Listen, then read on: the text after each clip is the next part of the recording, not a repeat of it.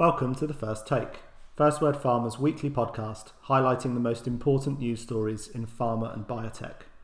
In this episode, we discuss AbbVie's deal to in-license an investigational gene therapy for age-related macular degeneration from REGENXBIO, an increasing focus on mRNA vaccines and therapeutics among Chinese biotech companies, and why a new academic study may pose further challenges for Biogen's Aduhelm. Please subscribe, like and share, and most importantly, thanks for listening.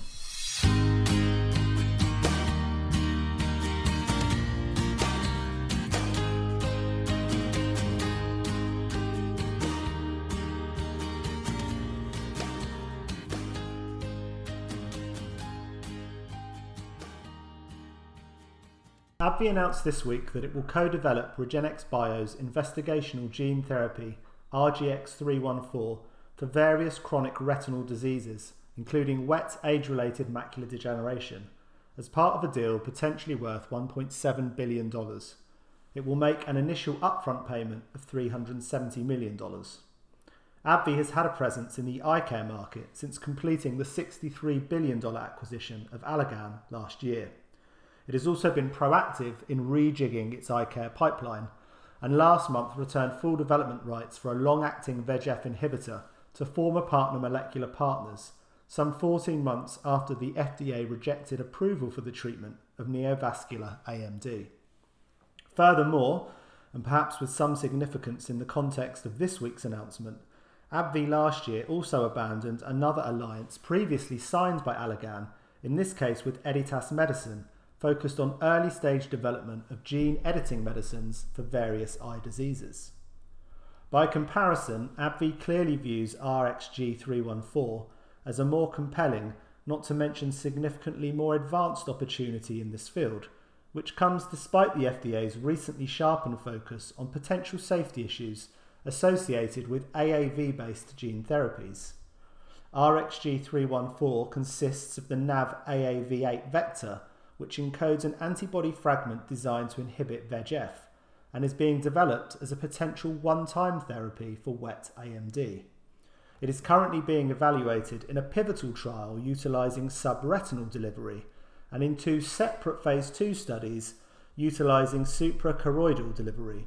Interim phase 2 suprachoroidal delivery data are due to be presented at the Retina Society annual scientific meeting, which takes place at the end of the month. In a recent note to investors, analysts at Chardin suggested that demonstration of efficacy by this means of dosing, without eliciting greater inflammation, as has been seen with intravitreal gene therapy, will help to counter scepticism that subretinal delivery, which would require a surgical procedure, will handicap the commercial opportunity for RXG314. By comparison, suprachoroidal delivery of the gene therapy is designed to be a less invasive procedure which takes place in a doctor's office. Speaking on a conference call to discuss the deal, REGENXBIO CEO Ken Mills would neither confirm or deny AbbVie has already seen these data, but said the company had undertaken extensive due diligence, as would be expected for a deal of this type and size. One-time gene therapy offers an opportunity to improve on standard of care anti-VEGF therapies, which require frequent injections, not often sustainable over long periods of time, and which ultimately leads to vision loss, noted Mills. The opportunity to administer such a therapy without surgical procedure could allow its therapeutic potential to be maximised, as will AbbVie's extensive commercial infrastructure in the eye care market, not to mention its global sales and marketing capabilities, he added. As such, the deal shapes what could be a unique opportunity to deliver a very innovative medicine to many patients, said Mills. Asked about AbbVie's lack of manufacturing experience in the gene therapy field, Mills said the partnership would continue to lean on REGENXBIO's existing long-term relationship with Fujifilm during the development phase. Whilst there are a number of other anti-VEGF gene therapies in development, these are currently in phase 1 testing. They include Adverum Biotechnology's ADVM022, which was the subject of toxicity concerns earlier this year, when a patient receiving the therapy for diabetic macular edema experienced a serious adverse reaction characterised by decreased ocular pressure, inflammation and loss of vision. It should be noted that similar issues have not been associated with RxG314, and AbbVie has made a relatively small upfront investment for a product already in pivotal stage testing.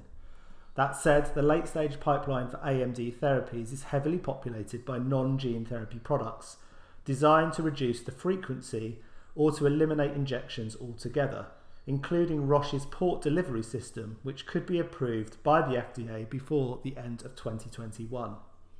Asked about the competitive threat of other potential novel therapies, a REGENXBIO spokesperson told First Word that their phase 1-2 data with subretinal delivery has shown stable to improved vision in patients in the highest dose cohorts, with meaningful reductions in anti-VEGF injections, allowing some patients to go 2 to 3 years without anti-VEGF injections whatsoever.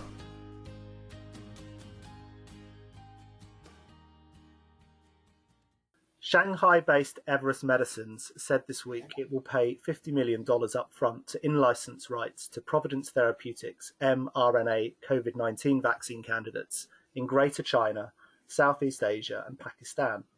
It also entered a separate collaboration with the Canadian biotech to develop 2 additional mRNA products for undisclosed therapeutic areas. Virginia, what is Everest getting with these 2 deals it's announced with Providence?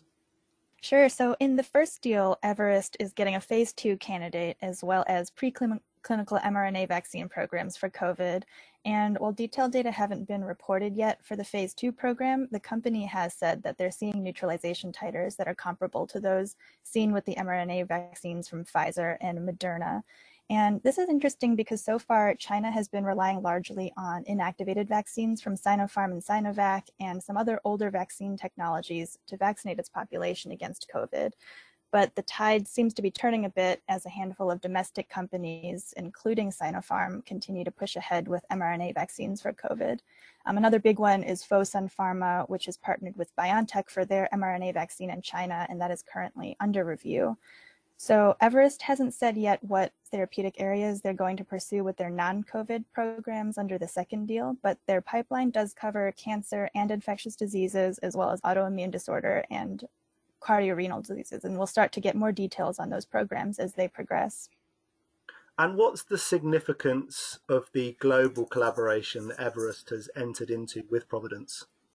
The second deal really broadens the scope of Everest's pipeline by bringing in a new modality for the company. So they launched back in 2017 to in-license innovative therapies primarily for the Asia market. And their pipeline now includes small molecules and antibiotics and an antibody drug conjugate from Gilead and Immunomedics, which is one of their most advanced programs, now under review in China for triple-negative breast cancer.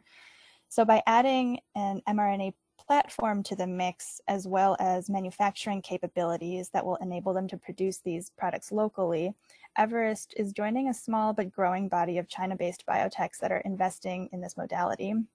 So as we've seen, COVID has really put this modality on the map, even though mRNA vaccines and therapeutics have been in development for years now. And this has led to a huge influx of industry and investor interest in this technology globally. China biotechs have been a bit slower to adopt the technology, but over the last few months, mRNA has gotten a big boost in the region through 2 big private rounds by Stamirna Therapeutics and Abogen Biosciences. Both of these companies have mid to late stage mRNA-based COVID vaccines in development, as well as mRNA pipelines that span immuno-oncology and other infectious diseases. So Stamirna raised a $188 million venture round back in June, and Abogen raised a whopping $700 million last month. And I expect there will be more deals like this to come.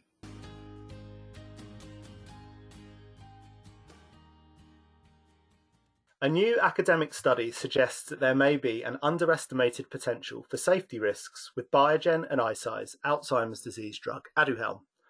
Researchers from Harvard Medical School and the University of Michigan have detailed their findings in a letter published in the Journal of the American Medical Association. They have examined Medicare claims and found that 85% of patients with mild cognitive impairment and 91% of those with early-stage Alzheimer's disease would be ineligible for participation in the pivotal trials of Aduhelm. Michael, what are the authors of this study hoping to show? So basically what they were looking at is um, as you said, they were looking at these Medicare claims, and what they found is that a huge proportion of patients would not fit into, they basically be excluded from the Aduhelm clinical trials.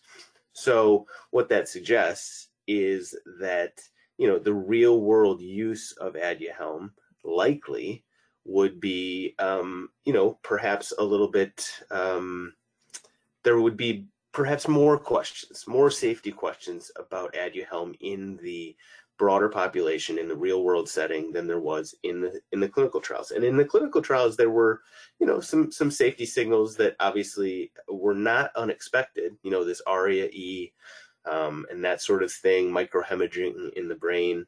It's the safety issues that have long been associated with use of these anti-amyloid antibodies were, of course, seen again in the clinical trials.